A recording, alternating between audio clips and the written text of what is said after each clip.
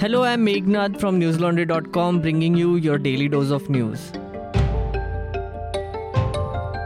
Today is Monday, September 16th, and the big story of the day is about Jammu and Kashmir. The centre told the Supreme Court today that not even a single bullet was fired in the valley. This came after the apex court asked both the union and state governments to ensure that normalcy is restored in Jammu and Kashmir while keeping in mind national interest. A bench of Chief Justice Ranjan Gogoi, Justices S.A. Bobde and S.A. Nazir also asked authorities to restore normal life in the valley and ensure people have access to welfare facilities. The court's directions came on a plea by Anuradha Bhasin, executive editor of Kashmir Times, seeking removal of communication restrictions in Jammu and Kashmir. Attorney General K.K. Venugopal told the Supreme Court that there are some localized restrictions in place. He added that restrictions have been lifted in over 88% police stations in Kashmir division. Venugopal informed the bench that all Kashmir-based newspapers were running and the government has been offering all kinds of assistance. He also said that TV channels like Doordarshan and other private ones along with FM networks are working in the state. The bench asked the Attorney General to put details of these steps taken on an affidavit and asked the restorations to happen on a selective basis keeping in mind national interests. Meanwhile, the Home Department of Jammu and Kashmir issued orders to detain the Srinagar Member of Parliament Farooq Abdullah under the Public Safety Act for 12 days. This came hours before the Supreme Court was to hear a petition by Rajya Sabha member Vaiko against the detention of Farooq Abdullah. A senior government official said that Dr. Abdullah would be detained initially for 12 days and the period could be extended for another 3 months if the situation demanded so. A wee bit of context for you here, dear listeners. Home Minister Amit Shah had told the Parliament on August 6th that Dr. Abdullah was neither detained nor arrested and was in the valley on his own free will. As per the latest order, Abdullah's residence has been declared as a subsidiary jail. The White House has announced that US President Donald Trump will be attending Prime Minister Narendra Modi's diaspora outreach event in Houston next Sunday. The event is called Howdy Modi. This personal outreach by the American president comes at a critical stage in ties between the two countries after Pakistan sought to leverage Trump's request for its help in Afghanistan peace talks. This was in turn to seek his mediation to resolve the Kashmir dispute. Trump had agreed to the Pakistani demands before backing off in the face of a determined and unambiguous pushback from India.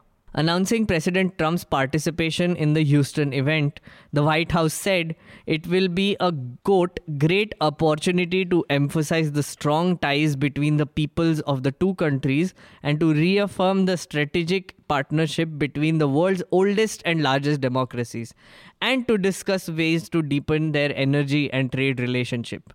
Unquote. Houston will be Prime Minister Modi's third diaspora outreach in the United States, and it will be the biggest one so far. The NRG Stadium has a capacity to seat more than 70,000 people. The organizers have said they are expecting more than 50,000 people from across the United States. I thought it would be fun to throw in crowd numbers in here since Trump G is so obsessed with counting crowd sizes. Karti Chidambaram, son of former Finance Minister P. Chidambaram, wrote a letter to his father on his 74th birthday. Then he did the next most logical thing. He shared the letter on Twitter. Yep. Anyway, P. Chidambaram is currently locked up in Tihar jail. So, Karti informed his father about events that had transpired since he had been put in jail. He used the opportunity to make some snide remarks at Modi. In the letter, he said, quote, "You are 74 years old and no 56 ! Can stop you." Unquote. Yeah. Then he wrote, quote, "We miss you and your absence tugs at our hearts and we wish you were back home to cut the cake with us. But of course, in today's day and age, turning 74 is nothing compared to turning 100 days old." Unquote. His father, P. Chidambaram, also tweeted saying, quote, "My family have brought me greetings from friends, party colleagues and well-wishers. I am reminded that I am 74 years old. Indeed I am, but at heart I feel 74 years young. Thank you all. My spirits have been lifted higher." Unquote. And then he did the next most logical thing, started tweeting about the economy. Quote, "My thoughts today are about the economy. Just one statistic tells the story. Export growth in August was minus 6.05%. No country has achieved GDP growth of 8% without exports growing at 20% a year." Unquote. Why did I include this news item, you ask? It's because I just love how this father and son dynamic is playing out in the news. Just love it.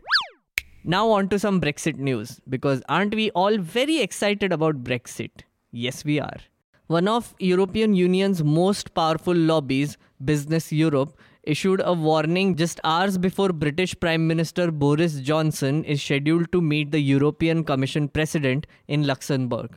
They said, quote, "A shock exit by Britain from the EU without an agreement would be a disaster," unquote. Both sides are under intense pressure to mend fences just a month and a half before Britain's scheduled departure on October 31st. But Johnson, unlike his predecessor Theresa May, has said he is determined that the United Kingdoms will leave the EU on October 31st with or without an agreement. To which a very worried Marcus Baer, CEO of Business Europe, said, quote, "No deal is a recipe for disaster and should be definitely ruled out. A disorderly no-deal exit of the UK would be extremely harmful for all sides," unquote. Meanwhile, BBC has been conducting a readers' poll on Brexit since an year. According to the poll, in May 2019, 39% of their readers believed that the UK Parliament will set a new date for a new referendum. But in September, now 30% of the readers believe that UK will exit the EU without a deal in place. No wonder our friend Marcus Baer is so worried.